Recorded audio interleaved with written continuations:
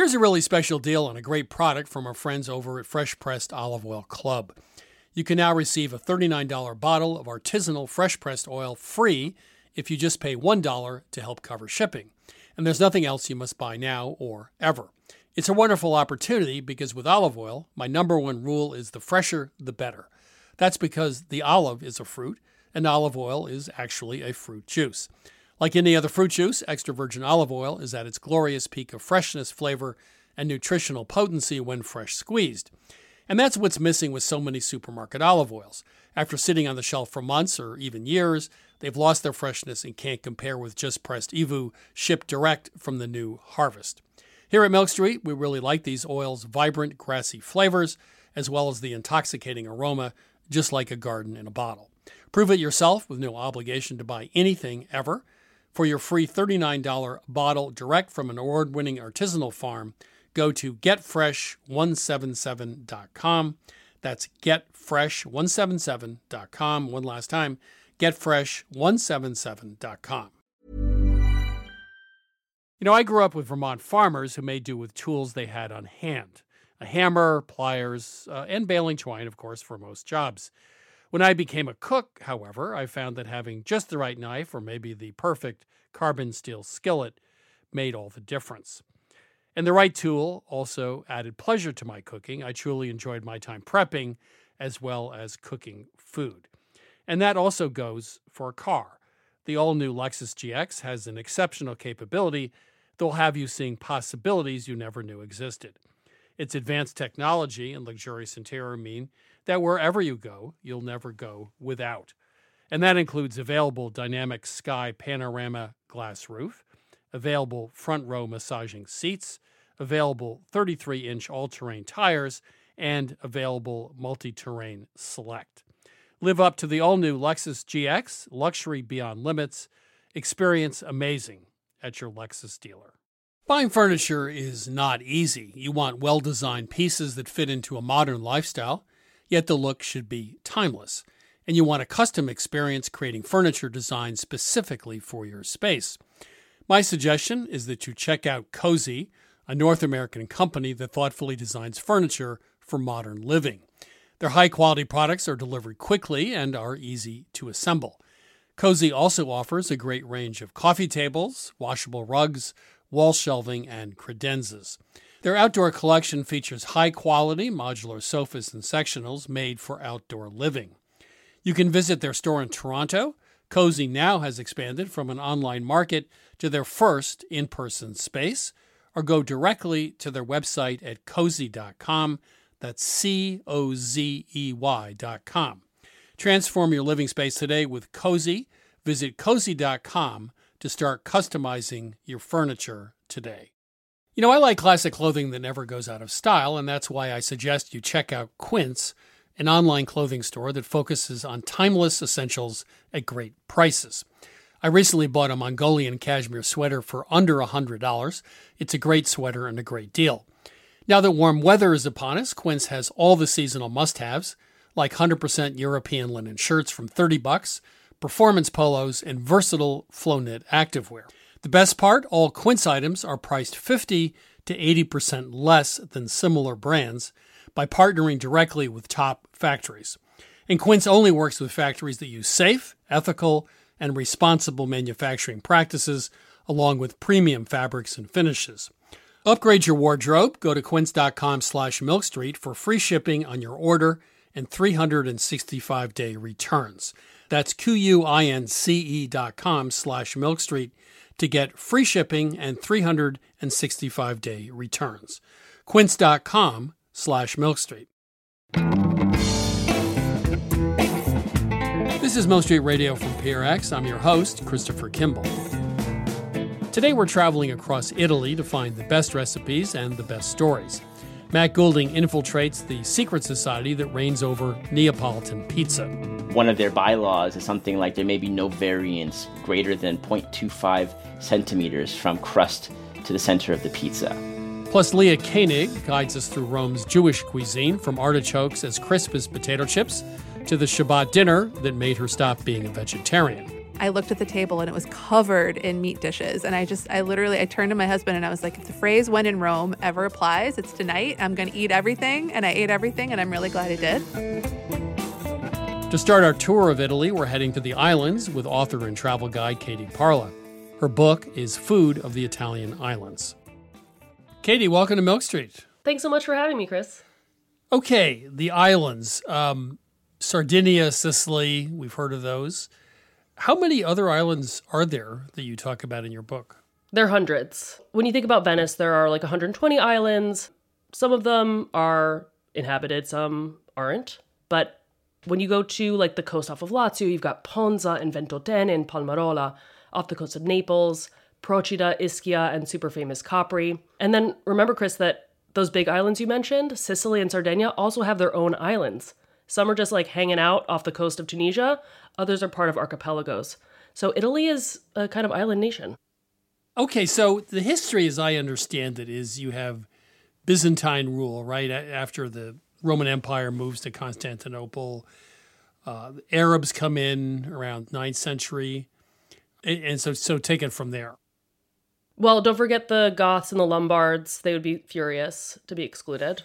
And then the Byzantines roll in. Of course, Arab rule is the most impactful, I think, from an ingredient standpoint, until the Spanish rule, when lots of botanical species from the Americas are being introduced. And so when you eat in the islands, whether you're off the coast of Rome or Naples or in Palermo itself, the food is this product of this incredible cross-contamination of different ingredients. Some are coming from North Africa, some are coming from Asia, others are coming from the Americas. And what we kind of dream of when we go to an Italian island is sitting on a beach and eating eggplant parmesan, a dish that would be impossible without this gastronomic conquest. Techniques, just a couple. You talk about salting water more heavily for fresh pasta than dried. And I never considered that before, but it obviously makes sense because you're cooking it for 2 or 3 minutes instead of 8 to 10. And then you also talk about always salting fish and meat overnight, fish for a few hours before you cook it. You want to just talk about that? Yeah, for sure. So Food of the Italian Islands is my 7th cookbook. And so over the course of the past 10 years, I've gotten a lot of feedback from users and readers. And one thing that keeps coming up again and again is like, the meat doesn't have the same flavor. The fish that I have access to doesn't have the same flavor. And I'm like, just try seasoning it continually, seasoning it before you cook with it.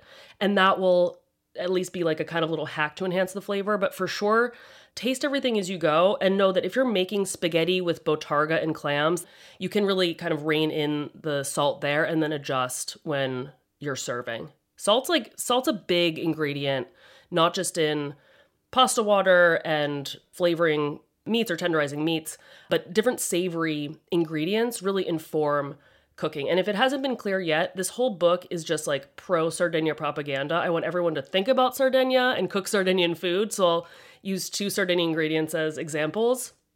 All of the wonderful sheep's milk cheeses, which are sort of generically called pecorino, that's the singular, pecorini is plural, and botarga, which brings a level of umami to a dish that I think you need to be a little bit conservative with salting before you add those ingredients. Not to mention salted anchovies that show up in a large percentage of the recipes. I use a couple, not salted, but in oil just to dissolve in the oil and the onions. You use that in quite a few recipes, I notice, just to add some additional flavor. Yeah, for sure. And, when you're looking back at recipes from Sardinia, Sicily, and the other islands, a lot of the anchovies that were being employed were salted. So now you can certainly find them under oil, but they certainly do appear throughout because so many places on the coast and in the interior were salting anchovies for long preservation so they could be used throughout the year rather than just during the fishing season. Snacks, hors d'oeuvres, appetizers. You have a lot of really interesting things like tuna salad sandwiches or jammy eggs with the salted anchovies cooked 6.5 minutes. I think here in the States, we don't do hors d'oeuvres very well here, but I think Italy does them much better. A few suggestions, perhaps?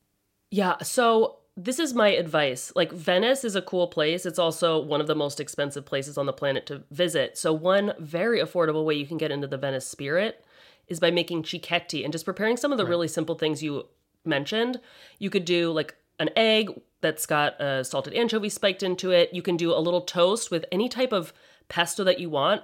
This is something that's super controversial, and all the Italians listening are going to get very angry, and I apologize for that. But there are a lot of pestos in the book that would traditionally go on pasta, but you can make those and put them on little toasts and serve those, and that's delicious. And have a little select spritz, so rather than the Aperol spritz, use the red bitter liqueur from Venice. And you got yourself a Venetian party. It's really affordable, and it also takes it out of the kind of like hors d'oeuvre setting. It's more convivial. So I just saved all your listeners 5,000 euros. A couple of things really struck me, or more than a couple of things. One was using candied orange peel in dumplings in Sardinia. Okay, so one of the coolest places in the world is called Nuoro. It is the capital of the subregion of Barbagia. It's a wild and wonderful place. And there's a spot there called Il Rifugio, and they make culurgiones, which are these potato and cheese dumplings that are pinched with this beautiful closure. And because the chef is a 32-year-old guy, he's studied abroad, he's been in Japan and France, he wants to add like a slightly different dimension to traditional dishes. And so he serves his classic culurgiones with an untraditional sauce, so like butter, sage, and candied orange zest. It doesn't radically change the dish. It makes it feel really modern with a very small tweak. Let's talk about mixing starches like pasta with potatoes or pasta with chickpeas. Obviously, it's a long tradition of that. Are there other combinations or partnerships that are particularly local for the islands? I mean, the Neapolitan archipelago is like the capital of starch and starch. So you can definitely find, fried breadcrumbs that are sprinkled on top of pastas. Potato, provolone, and pasta is a classic comfort food in the Neapolitan archipelago. But yeah, there's really no shame in putting carbs on carbs, or even incorporating potato into bread dough or into desserts. You often find, not in the islands in particular, but in Puglia and Basilicata, there's a tradition of ricing potatoes into cookie dough to give it some more caloric heft. Tastes great too. Let's go back to pesto. On the outskirts of what is a pesto, or what is considered a pesto, could you just go through some other pretty different ways of thinking about pesto? Because it's, as you said, you could just put it on bread or toast, put it on pasta, but most of us have a very limited repertoire, at least here. Yeah, I mean, for sure, Genova has the best pesto PR in the game, because globally, when you hear pesto, you think of specifically that city or the Ligurian region's recipe. But pesto just implies the method of producing a condimento, or a way to dress pasta, and use a mortar and pestle to smash the ingredients. And they vary, but they could include tomatoes. In fact, many in Sicily do. They often include nuts, pistachios, almonds, hazelnuts even, pine nuts, herbs, mint or basil or oregano might figure in, and then garlic. And then some have cheese and some don't. So I think when we hear pesto, we shouldn't be thinking of a sauce. We should be thinking about the technique. And I think that will, be a little bit more enlightening to people in terms of what constitutes a pesto. So you've been doing this a long time, but let's assume I went to Sardinia for a week. What are the 3 mistakes I would make, and what are the 3 things I should do right instead? Well, I mean, a mistake would be not renting a car, because there's so many special experiences and places that are only accessible by a vehicle. A mistake would not be putting full insurance on that vehicle, so you could have a consequence-free experience. A mistake would be booking every single meal at a restaurant, because as wonderful as many of the restaurants are in Sardinia, I always recommend, doing some market eating at a bakery. There are tons and tons of like takeaway joints where you can go and get things to take to the beach or on a hike. And, experiencing that side of Sardinia and those types of dishes, which kind of mirror some of the things people eat in homes, is something you can't experience at a restaurant with table service. Katie, it's been a pleasure. I need to get on a plane to Sardinia tomorrow. Thanks so much. It was a delight. Thanks so much. That was Katie Parla. Her book is Food of the Italian Islands. Now it's time to answer your cooking questions with my co-host, Sarah Moulton. Sarah is the author of Home Cooking 101 and, of course, the star of Sarah's Weeknight Meals, which she was recently filming in Naples. So, Chris, before we take a call, I just want to tell you, I was in Italy, and I know you've been to Naples, and we tasted 3 different kinds of pizza, 3 different styles. One was the classic margherita, and then there was another one that was more fancy with ricotta, and it was a star-shaped thing. Woo-woo. But the middle one was my favorite. It was fried. Have you had fried pizza? No. Apparently, I think it was right after World War II, they couldn't use their ovens, or there was some reason why women, or cooks, but it was mostly women, decided they had to get inventive and figure out another way to cook their pizzas. What we had that day was a mixture of guanciale and pancetta, and then I think as ricotta and something they called provola. And then they throw it into a deep fryer. And, 5 minutes later, hands down, one of the best things I've ever tasted. You didn't have that when you were in Naples? No, I went to Michael's. They only have 3 kinds of pizza, and they're all the 3 traditional ones, and they all cook in 60 seconds. Yeah, and it's crazy. Everybody eats pizza with a fork and knife, and, we're not doing smoked duck spago stuff. Right. Which is fine, too, but this was all traditional. Yeah. And, you stand in the line outside for half an hour. And then you're happy. But I that sounds... Next time you go to Naples, you got to have fried pizza. I'm telling you, it's heaven. Okay. All right. Let's take a call. Welcome to Milk Street. Who's calling? This is Joe from Houston. Hey, Joe from Houston. How can we help you? I had a question on anchovies. I see a lot of recipes that call for 1 anchovy fillet finely diced. And that leaves you with a nearly full 10 of anchovies. Yes, it does. It's got the oil and it's messy. So I use anchovy paste because it's easy to put the cap back on and put it in the fridge. But I was just wondering, is there a reason why these recipes would call for anchovy fillet instead of paste? Is it not a perfect substitute? What I love about cooking is people think there's always a rational explanation for things that go on in recipes.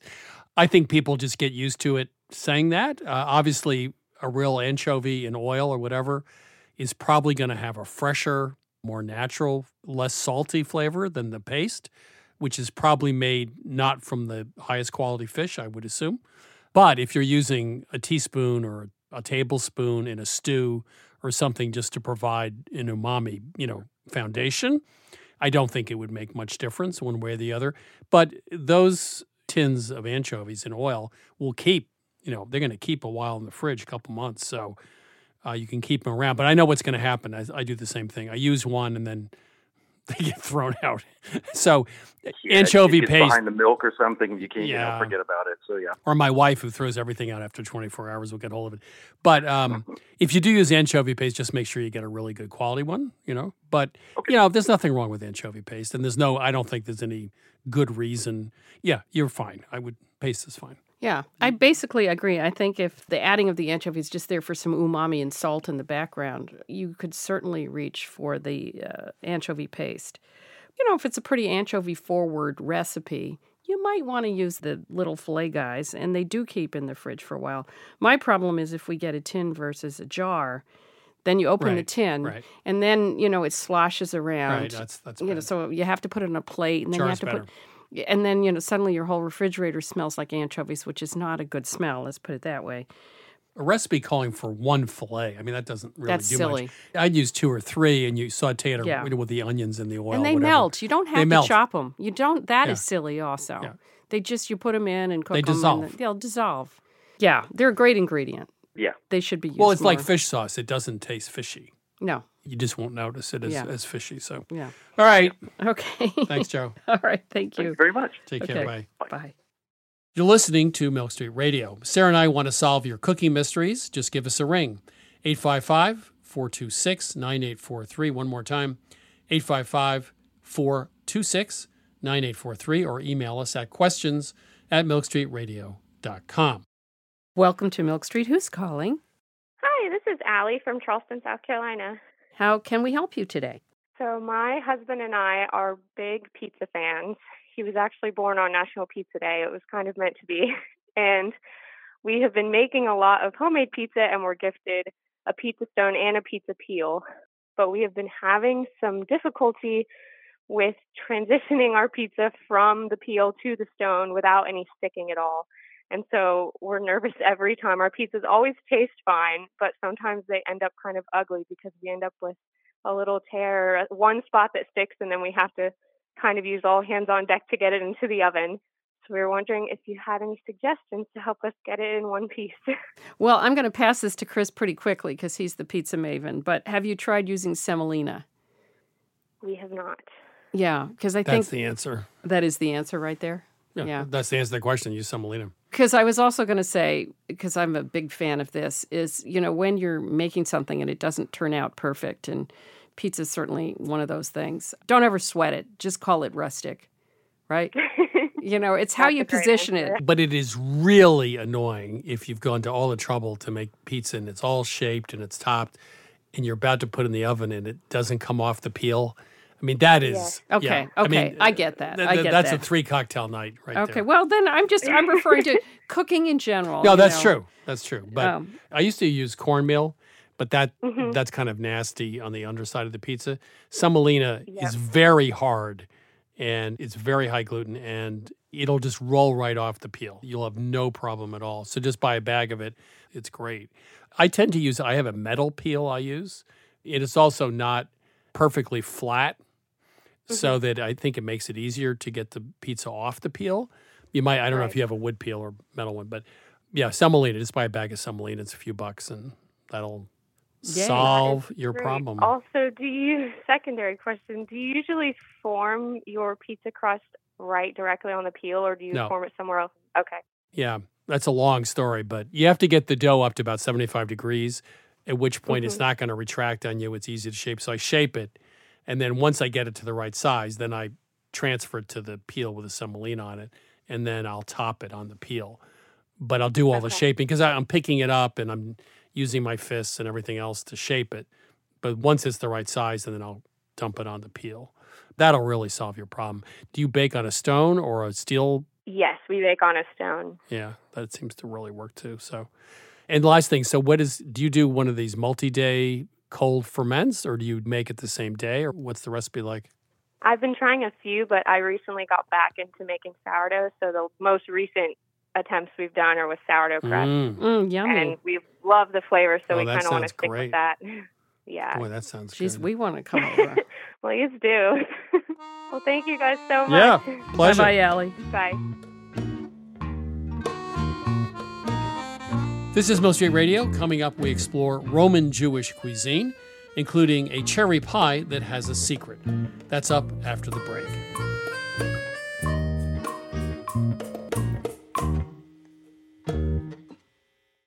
Hey, Chris Kimball here, asking for a favor. There's something you can do to help us out. Just leave a review on Apple Podcasts or wherever you listen to Milk Street Radio.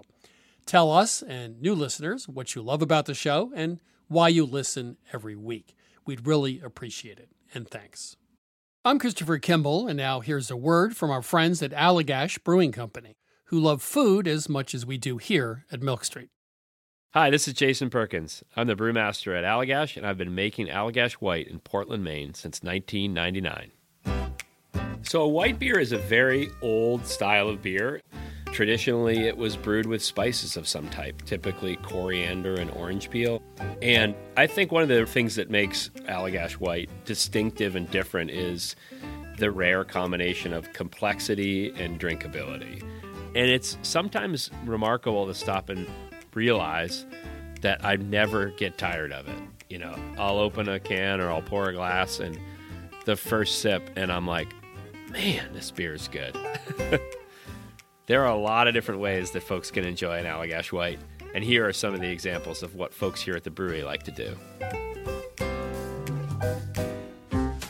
My favorite thing to pair with an Allagash White is simple, beautiful seared scallops over a bed of fresh greens with blood orange and shaved fennel.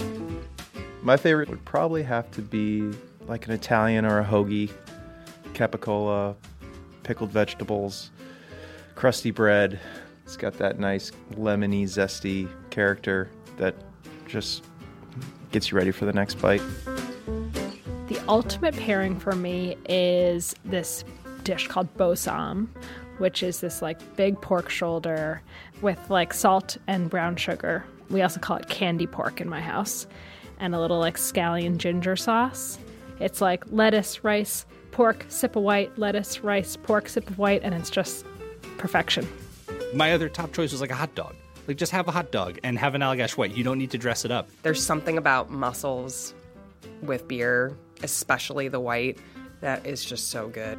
I feel like it goes really well with different soft cheeses that aren't too dominant, but then also with like spicy Indian food. So I think it's just really versatile. I could imagine like something like lemon meringue pie. That would be really nice. Pairing Allagash White with carrot cake is a thing of beauty. This maybe sounds really boring, but pepperoni pizza. I feel like after a long week, having like a nice warm pepperoni pizza and a cold Allagash White is just like you made it. Like you did your week. You deserve this pizza. You deserve this beer. It's perfect in summer. It's perfect in winter. I haven't really found a flavor that I don't think works really well with Allagash White. Yeah, so not only do I drink it while I cook, I often cook with it. So if I'm creating some kind of stew, I'll add a little bit of Allagash White to it. A lot of people use Allagash White in like a fried fish batter. Anywhere where you can add like a spritz of lemon or a spritz of lime, that could be the beer. We are very food-minded here at Allagash, obviously. And I think because of that, Allagash White is kind of subtle in a way that not all beers are, and I think that makes it very food-friendly. I think it tends to unlock qualities in the food that you otherwise wouldn't necessarily notice. Like it's not too hoppy or it's not too sweet, so it sits right in the middle and sort of brings the flavors of the dish to life. If you ask anyone here at Allagash, we're pretty much all stands for this beer. We love it so much because every time you have it, you pick up something new. Every time you come back to it, you're reminded like, oh wow, yeah, that's really good. This is Jason Perkins again. Just want to say thanks to everyone at Allagash for sharing. You can try Allagash White at home, too. Head to allagash.com/locator to find Allagash White near you. For 21 plus only, please drink responsibly. Allagash Brewing Company, Portland, Maine.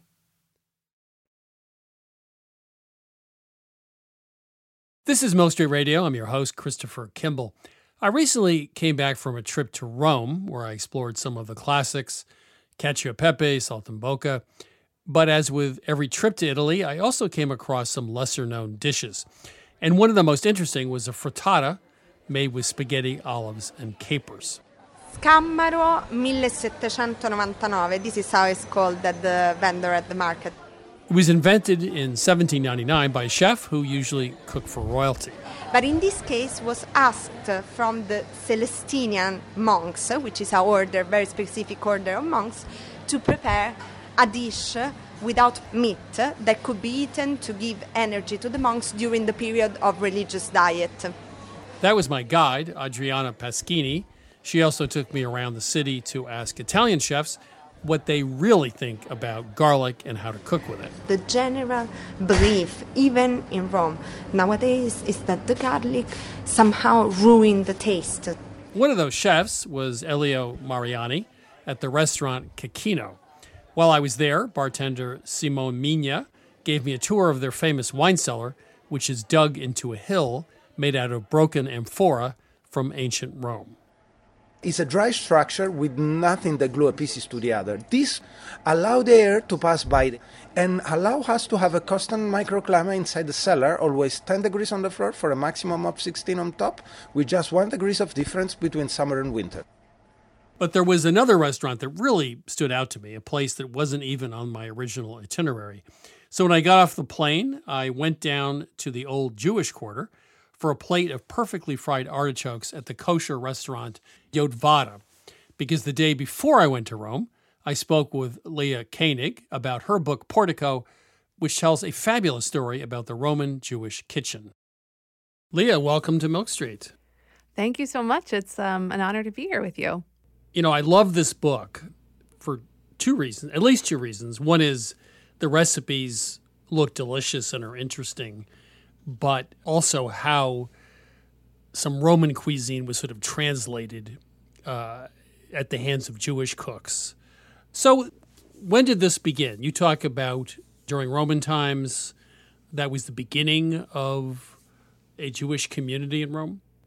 Yeah, so the Roman Jewish community dates back more than 2,000 years.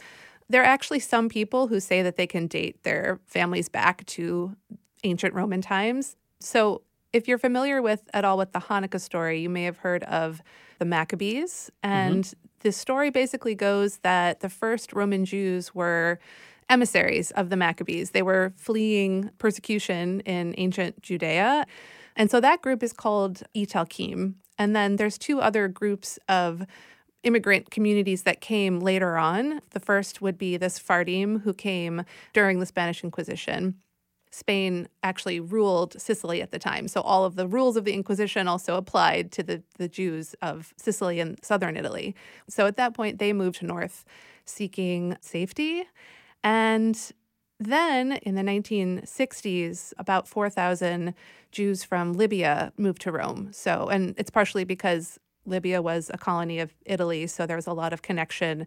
So you have this wonderful ancient community that actually is, as all communities are, a bit of a mosaic. So, okay, 16th century, Pope Paul IV establishes the Roman quote-unquote ghetto, and you say, this part really struck me, the area was 250 steps wide by 200 steps long and housed 9,000 people at its peak capacity. This was a very small part of Rome. Yes. Rome was actually not where the first ghetto was. It was actually in Venice 40 years earlier. And the word ghetto actually is an Italian word. It means foundry, like copper foundry, because there was a literal copper foundry in Venice right where the Jews were forced to live. And in Rome, the buildings had to be built vertically because the community kept growing. And so you couldn't get much sunlight during the day. And then on one side of the Roman ghetto, there's actually a now beautiful ruin called Portico de Ottavia, which literally means Octavia's porch, which is the book is named Portico after that structure. And it was a fish market. So you have to imagine in the summer and the heat with the fish and the flooding and the number of people, it was just not a lovely place to be. Not to get too dark, but just to finish this history during World War II, there was some hope on the part of the Jews in Rome that the Catholic Church would protect them from the Nazis at the time. But there were a number of Roman Jews who actually ended up being taken to Auschwitz, right? Yes. So basically, Italy was on the side of Germany originally. But when Italy decided to join the Allies, that's when things got really bad. So they did come into the ghetto one morning very early, like 6 a.m. I met a man when I was there who actually remembers his mom being taken away. He's 91 now. His name's Emmanuel, and he still lives in the ghetto, like where he grew up. And yeah, so at that point, I believe 1,000 Jews were taken away, which, I mean, in Rome, there's only about 16,000 Jews now, so it was a lot of people. The Catholic Church officially did not condemn what the Nazis were doing, but from what I have read, there were a lot of kind of internal directives from the Pope to convents and monasteries to... Yes, I've heard about that too. Yeah, to help hide Jews. So there's a lot of... I met a lot of people when I was there who hid in convents when they were children, and that was how they survived the war. There was a lot of restrictions during the ghetto period on occupations, and one exception was to be a street vendor, and many of them became friggitori or friars. So frying was one of the things that was, I think, central to the Jewish cooking in Rome. Is that right? Yeah, frying is one of the, I would say, like, pillars of Roman Jewish cuisine. A lot of the foods that you see in Rome today that are fried anchovies, fritto misto, fried mozzarella, date back to the Roman Jewish ghetto and really formed there. And the most famous of them is fried artichokes, carciofi alla Judia, which literally means like Jewish-style artichoke. And it's one of the most delicious things I've eaten in my life. Yeah, I agree. That's a delicious dish. So how do you prep an artichoke? I mean, I know most people in the kitchens are not even sure how to chop an onion, but if you gave them an artichoke and said, please prep it, they would just wouldn't know what to do. Cry. So how do you prep an artichoke? So I will first say that I've paired a lot of artichokes the Roman way, and I'm still learning. The real experts are if you go to the Roman Jewish ghetto and you go outside of any restaurant, you'll see a guy sitting on a chair with blue gloves on, peeling away the layers of darker leaves to expose the softer inside. And they work so fast. And it is so fascinating to watch them work. I'm mesmerized. But if you ask two elders how to pare an artichoke correctly, they will argue and tell you that, the other one is wrong and ridiculous and they're doing it the wrong way. Of course. But the way I do it is you take the artichoke by the stem and you kind of snap off the outer darker leaves. And from there, you take a small paring knife and you peel off the outer layer of the stem. And then you take the top and you kind of cut maybe a third to a half of the pointed dome part of the leaves off. So you're basically left with what looks like a closed rosebud. And then from there, it kind of depends on what you're making. If you're making the carciofi alla Giudia, the Jewish-style fried artichokes, you peel open the center. And if your artichoke has the hairy choke in the center, you would remove it. And then you would deep fry it. You let it cool just a little bit so you can handle it. And then you kind of pry open the leaves to make more of a flower shape. And then you fry it a second time until the leaves get really crisp. And they're like flaky potato chips. They're so delicious. Simplicity always for me is sort of the hallmark of great cooking. And I made a couple recipes this weekend for your book, actually. And they're all just incredibly simple. Tomato halves, drizzle them, I think, with a little vinegar and oil and put them in an oven for, maybe an hour and 15 minutes. And they were fabulous. And then you had another recipe with thin sliced fennel and some matchsticks of carrot, a little lemon juice, salt on it, let it sit for a little while. So talk about that. I just like taking vegetables, for example, and keeping it simple, either with heat or no heat at all. And you have something, which I don't think is part of the classic American repertoire. Yeah, for sure. I mean, I think Roman Jewish cuisine shares something with Italian cuisine more globally in that there's a lot of dishes that really take very few ingredients, and there's something about the alchemy of thyme and really good olive oil, right? And that makes them taste amazing. I mean, one of my favorite dishes in the book, stracotto di manzo, it's like their version of a beef stew. I first had it at a kosher caterer's house in Rome back in 2009. I was actually a vegetarian at the time, and my husband and I were traveling for our honeymoon. And we got to this caterer's house for Shabbat, and I looked at the table and it was covered in meat dishes. And I turned to my husband and I was like, if the phrase "when in Rome" ever applies, it's tonight. I'm going to eat everything. And I ate everything, and I'm really glad I did. Did you return to vegetarianism after that or not? Let's just say I did, but let's say it was the beginning of the end. Okay. But one of the dishes that stood out was literally shin meat and tomato passata and olive oil and onion. And that's literally all that's in the dish. But there's something that happens in the 3 hours that you're letting this meat simmer on the stove, and it just becomes velvety, and the cliche of more of the sum of its parts really applies because it's so succulent and so delicious. There was a tomato celery sauce with a meatball dish. And what was interesting to me is instead of being part of the sofrito, right, where it's diced and sautéed, it actually has fairly large pieces, and it retains its character. Is that something that happens, you think, a lot in this style of cooking, where something like turnip, you have a turnip and rice soup, for example, things that are looked down upon probably by many cooks as being just add a little bit of flavor, really have a star turn? Yeah, I mean, I love Roman Jews' love of celery. And actually that dish you're mentioning, it's basically chicken and veal meatballs, and they're cooked in a tomato sauce with these little batons of celery. So you actually get like bites of celery. And I first had that dish at that same Shabbat dinner, that same meaty carnivorous Shabbat dinner that I went to. And I remember just thinking how cool it was that the celery wasn't hiding in the sofrito, and it was kind of getting its own star turn. And yeah, I think Italian Jews in Sicily and in Rome both helped to popularize certain vegetables that the rest of the population kind of didn't like or looked down upon, as you put it. So fennel, eggplants, and artichokes were all at some point considered to be quote-unquote Jewish vegetables. One last thing that really caught my eye from the book was a ricotta pie with a layer of fruit at the bottom. And actually, I'm going to Rome tomorrow to eat this, among other things. But this pie has a really interesting history, right? Yeah, so that is a sour cherry and ricotta crostata, or pie. And it's most famously baked at this 200-year-old kosher bakery called Pasticceria Boccioni. That's where I'm going, yes. That's where you got to go. Yeah. And if you go, there's no signage, but you'll find it because it's right on the corner, and there's always a line of people out the door.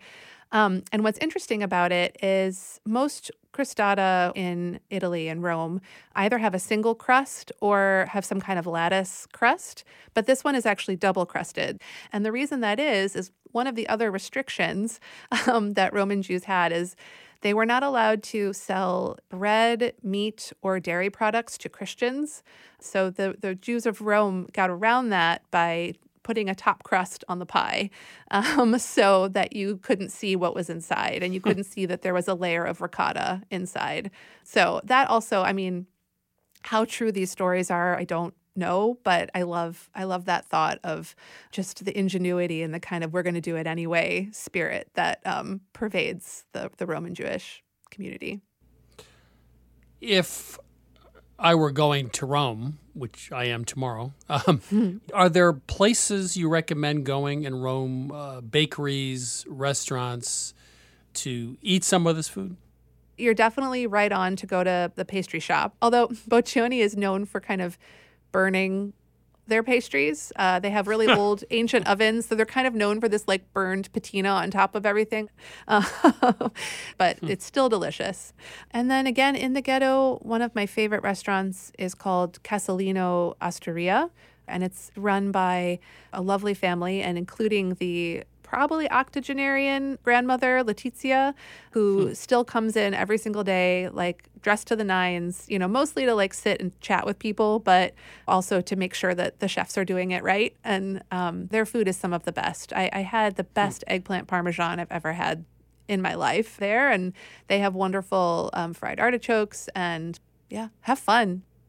I will, and now I have some dishes that I absolutely need to try and add to my list, and thank you so much. Oh, thank you so much. Really an honor to be with you.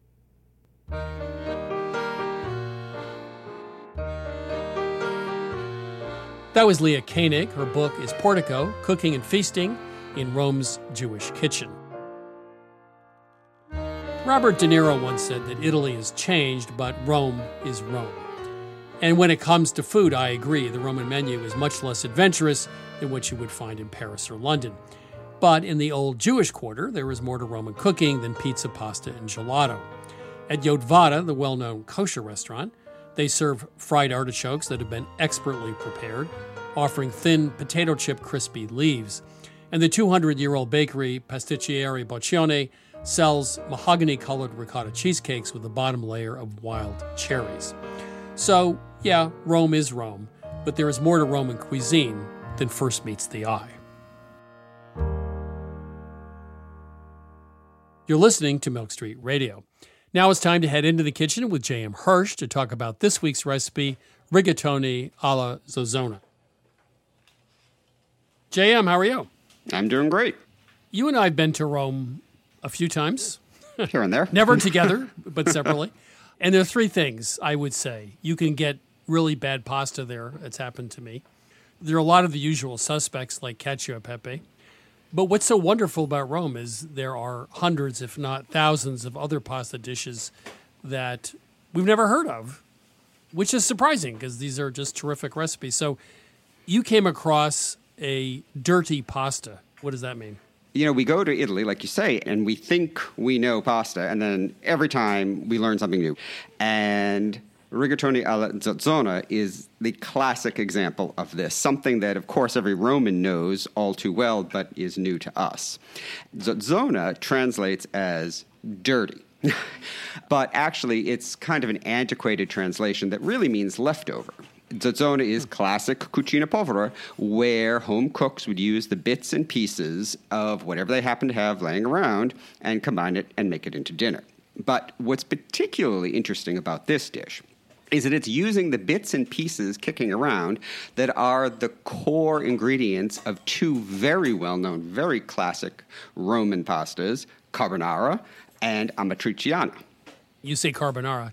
It's a creamy, cheesy dish and also spicy, tomatoey? Creamy, cheesy, spicy, tomatoey, meaty, you name it, it's in there. It is actually one of the best pastas I've ever eaten. I know, dirty pasta. It is incredible. So, carbonara is, of course, the classic pasta with eggs, guanciale, or sometimes increasingly pancetta, pecorino romano, some black pepper. Amatriciana is pretty much the same thing, but throw tomatoes in instead of the eggs. Zozzona is the best of all of these things. It's got the eggs, it's got the tomatoes, it's got the spice, and just for good measure, they throw in some spicy Italian sausage. And it sounds like a lot, but it is actually so amazingly rich and wonderful and satisfying. It's got a lot going on, but it works so well. I mean, it's carbonara and amatriciana. I mean, you can't go wrong there. Well, I was about to ask you that question, which is this one of those dishes that really works on location, but you get it back here and it turns out to be kind of a heavy mess? I mean, that's what I was sort of thinking. You know what? It comes together so perfectly. And, there's a couple of reasons for it. The first, and perhaps the most important of which, is the creaminess of this pasta. In the United States, we tend to think of creamy pastas as relying on cheese and eggs and, frankly, fat for that creaminess. But, as we know from our many trips to Italy, really, the creaminess comes from the starchy pasta cooking water. That binds everything together, enriches it, thickens it, and that is absolutely the case here. You have a spare amount of fat, you have a spare amount of cheese, you have a spare amount of eggs, and really what you're getting is this emulsification from the starchy cooking water of the pasta, and that's tying that all together and just making this lovely, rich sauce that yet is not heavy. So, no cream, but pasta water that's starchy sort of fills in for that, which is like cacio e pepe, it's a classic Italian technique. Correct. And it ties all of this stuff together so that you get away with using less of them. So, yeah, there is meat in it, and yes, there is cheese and eggs, but you don't need as much as you think to get that kind of creamy impact. JM, thank you. Yet another pasta dish I'd never heard of, rigatoni alla Zozzona, or dirty pasta. Thank you. Thank you. You can get the recipe for rigatoni alla Zozzona at milkstreetradio.com. I'm Christopher Kimball, and you're listening to Milk Street Radio. Coming up, find out what it takes to impress the world's best pizza makers. That's up after the break. Ever catch yourself eating the same flavorless dinner 3 days in a row? Dreaming of something better? Well, HelloFresh is your guilt-free dream come true, baby. It's me, Keke Palmer. Let's wake up those taste buds with hot, juicy pecan-crusted chicken or garlic butter shrimp scampi. Hello Fresh. Stop dreaming of all the delicious possibilities and dig in at HelloFresh.com. Let's get this dinner party started.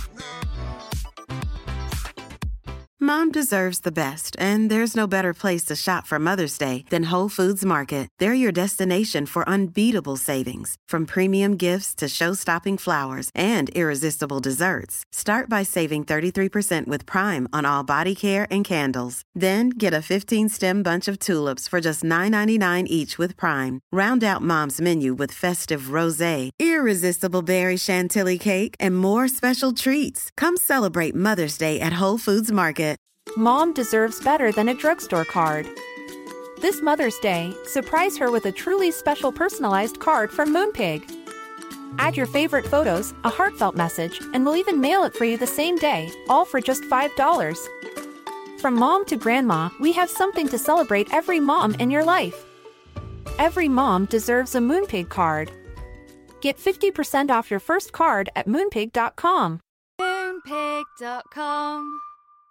Hi, I'm Daniel, founder of Pretty Litter. Did you know cats tend to hide symptoms of sickness and pain? I learned this the hard way after losing my cat, Gingy. So I created Pretty Litter, a health monitoring litter that helps detect early signs of illness by changing colors, saving you money and potentially your cat's life. Pretty Litter is veterinarian developed, and it's the easiest way to keep tabs on your fur baby's health right at home. Go to prettylitter.com and use code ACAST for 20% off your first order and a free cat toy. Terms and conditions apply. See site for details.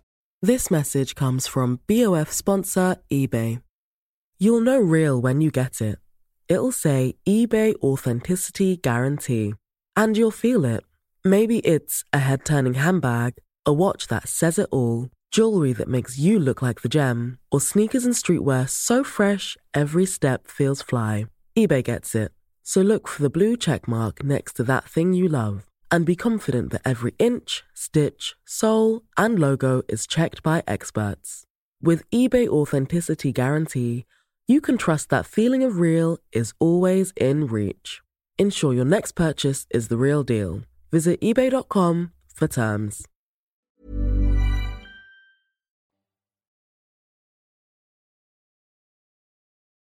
I'm Christopher Kimball, and you're listening to Milk Street Radio.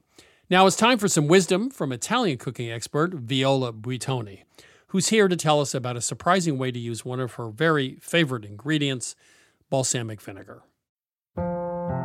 My first core memory of balsamic vinegar dates back to when I was barely a grade school child. I was in Bologna with one of my sisters and both of my parents, and my sister and I were left for lunch in the hotel's restaurant in the hand of some very skilled and delightful waiters who at some point during the meal brought out these tiny little bottles and just started dropping something that looked like beautiful brown silk onto our food. And my mouth was just completely engaged. But it wasn't just my mouth, it was also my nose, and it was also the back of my throat, and just that wonderful, sweet, soft acidity that you get from true traditional balsamic vinegar. And since that trip, it was always a staple in our house. So here's my secret tip for balsamic. You can actually add it to your cocktail. I love it with Prosecco, with gin, or even just in some fizzy water. And of course, to spruce it up, you can always put in a little fruit. Berries are great in the spring and summer, but you could also do pears in the winter, some orange around Christmas time. There is lots of fun that you can have with a Prosecco cocktail. That was Viola Buitoni. She's an Italian cooking teacher. Her latest book is Italy by Ingredient. You're listening to Milk Street Radio. Right now, food writer Matt Goulding is here to tell us about a quest that took him to Italy. He woke up one day intent on pursuing a new dream. It's something that takes literally decades to master, but he was determined to do it in just 2 weeks. He worked so hard he could barely lift his arms at the end of each day, but none of this effort would matter if he couldn't convince an elite group of experts to let him join their ranks. Matt wanted to make pizza. And to do that, of course, he had to go to Naples. Matt, welcome back to Milk Street. Chris, man, excellent as always to be talking with you. I love chatting with you. I love spending some time with you in Bologna a few years ago. Man, when can we go back? That was a special run. Yeah. So from Bologna, we're today heading to Naples. That's right. I had actually thought about giving up this whole writing gig and becoming a professional pizza maker. I was obsessed with pizza. I love the idea of having a really small set of variables. Or at least that's what I thought at the time. You know, you had dough, you had sauce, you had cheese, and you had heat. And that through your own blood, sweat, and tears, you would coerce that into alchemic expressions of delicious food. And I signed up to take what is essentially the official pizza making course from what's called the AVPN, the Associazione Verace Pizza Napolitana. You know, I jokingly call them the pizza police. It's probably a step too far. They're not going to fine you if you don't adhere to their principles. But if you want to be certified as an official Neapolitan pizzaiolo, you go through their courses. So paint the picture. Is this in some glorious archetypal building in Naples? Is it stuffed in a basement? Definitely the latter there, Chris. Okay, Definitely that's the what I latter. thought. It was right. That's more Neapolitan. It was right next door to some type of glorious piece of architecture, but it was nevertheless stuffed into a basement. Yeah. And you spent 4 or 5 hours a day in class, and then you spent 4 or 5 hours a day making pizza. And you eventually move out of the classroom into an apprenticeship at a local pizzeria, which is both an incredibly exciting and terrifying proposition. So the hardest part of all this is shaping the dough. I have 100 theories about this, but you actually probably know the answer, so I'll ask you. So if you're talking to someone who's not had a lot of success in shaping dough, what would you tell them that you found in this course that would help them do it right? I mean, in my case, it was just repetition.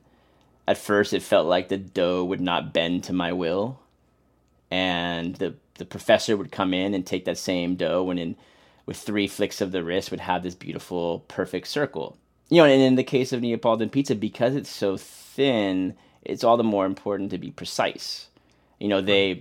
One of their bylaws is something like there may be no variance greater than 0.25 centimeters from crust to the center of the pizza. Oh my God. Is the flour in Naples, you think, different than what you get here and therefore critical to success? And 2, is there a hydration level, the weight of the water to the weight of the flour? Is that something that's stipulated by that local group? Is the flour special? Well, by some measures it's special. It's Caputo. Caputo is a brand name that's made there in Naples, right there in the city. It's been around for a very long time. You can get it available in the U.S. But if the argument is, pizza is this way in Naples because of the flour and because of the water, that old New York City bagel trope, which I think has been disproven a million times over, I would say that's also not the case in Naples. But what you do have, of course, is an abundance of extraordinary mozzarella producers. And of course, you have the famous San Marzano tomatoes that are grown right there in the volcanic soil of Vesuvius. And so I think it's funny, here in the States, you oftentimes hear about people's recipe for pizza sauce. There's not a pizza that I've tasted in Naples, really anywhere in Italy, I'd be willing to say, that is actually a recipe. It is just a can of whole peeled tomatoes, the highest possible quality, I love it. with extra virgin olive oil and a generous amount of salt. That is it. So I still have some questions. So is this sort of a medium hydration? Is this like a 65% or 60% hydration? Lower. It's about 50% hydration. Oh, so it's really low. It's really quite low, which is crazy when you compare that to some of the great pizzerias in the States and other places, including in Italy, of course, are doing really high hydration doughs up to 70 or 80% that will sit for 3 or 4 days. Because it's a relatively short fermentation, it's between 8 and 24 hours. And because it then goes into an oven that's very, very hot, about 500 degrees Celsius, up to about 900, 1,000 degrees Fahrenheit, you have that characteristic kind of blistered, leopard-spotted crust called the cornicione, which rises and has this beautiful volume to it. But in the middle, you have a very soupy center. Well, I was going to say that because when I went there, I was shocked because the first thing I noticed is everyone had a knife and fork. No way you're picking up that pizza and eating it. No. And then the center was soggy and it tasted great. But I'm going like, wait a minute, this is like, something's wrong here. And then I realized that nobody cared that it was soggy in the center. It's just what the deal is. As an Italian chef or, pizza cook, how would they think about the center being soggy? That's just the style? It's not a fault of any kind? It's not. It is indeed the style. In fact, it is kind of written into the bylaws of the AVPN that a Neapolitan pizza should be soft and fragrant. And this is a quote directly from their guidelines book. That is the style, and you learn it, and you learn how to turn out dough over and over and over again. And then what this all leads up to at the very end of this course is your final exam is making 2 pizzas. You make the pizza marinara and you make the margherita. And you do this in front of a a body of pizza luminaries. Not one of them under the age of 80. Each one of them is, 80 to 90. So you're talking 400 years of sort of pizza experience accumulated at this table. And I will never get this image out of my head, but here I've patted out my pizza, begun to sauce it, and you got that move where you take it with your fingertips from a well-floured board onto the pizza peel. To the peel. Right? Yeah. And as I'm moving it, it just gets caught. One little piece in the middle of it gets caught and it tears. Big, huge hole, and there goes my dreams of becoming a pizzaiolo. And I'm, trying not to show how affected I am by this, but clearly this was a big moment, and one of the oldest guys, in fact, the real capo of this group, stood up and said, this guy deserves another chance. And they all kind of nodded in agreement, and I went back to work and I banged out my last 2 pizzas, and they were passable. I assume you still make pizza occasionally at home these days. Have you changed your mind about style? That is, you're making the same pizza you were taught in class, or have you moved on? Sometimes I will. I don't have a pizza oven, but I have a really big grill, and I do a version of grilled pizza that I really love. And so, I take some of the things that I learned from there. I have an uni on the way, and when that shows up, I'll probably go back to my old textbooks and dust them off and see if I can't put out a couple of margaritas that don't stick to the board. Matt, thank you. A pleasure, as always. I hope to catch up with you in Italy soon. Always fun, Chris. Thank you for the time. That was Matt Goulding. His book about Italy is Pasta, Pane, Vino. That's it for today. You can find all of our episodes on Apple Podcasts or wherever you get your podcasts. You can learn more about Milk Street at 177milkstreet.com. There you can become a member and get full access to every recipe, to all live stream cooking classes, free standard shipping from the Milk Street store, and more. You can also learn about our latest cookbook, Milk Street Noodles. You can also find us on Facebook at Christopher Kimball's Milk Street, on Instagram at 177milkstreet. We'll be back next week with more food stories and kitchen questions, and thanks as always for listening.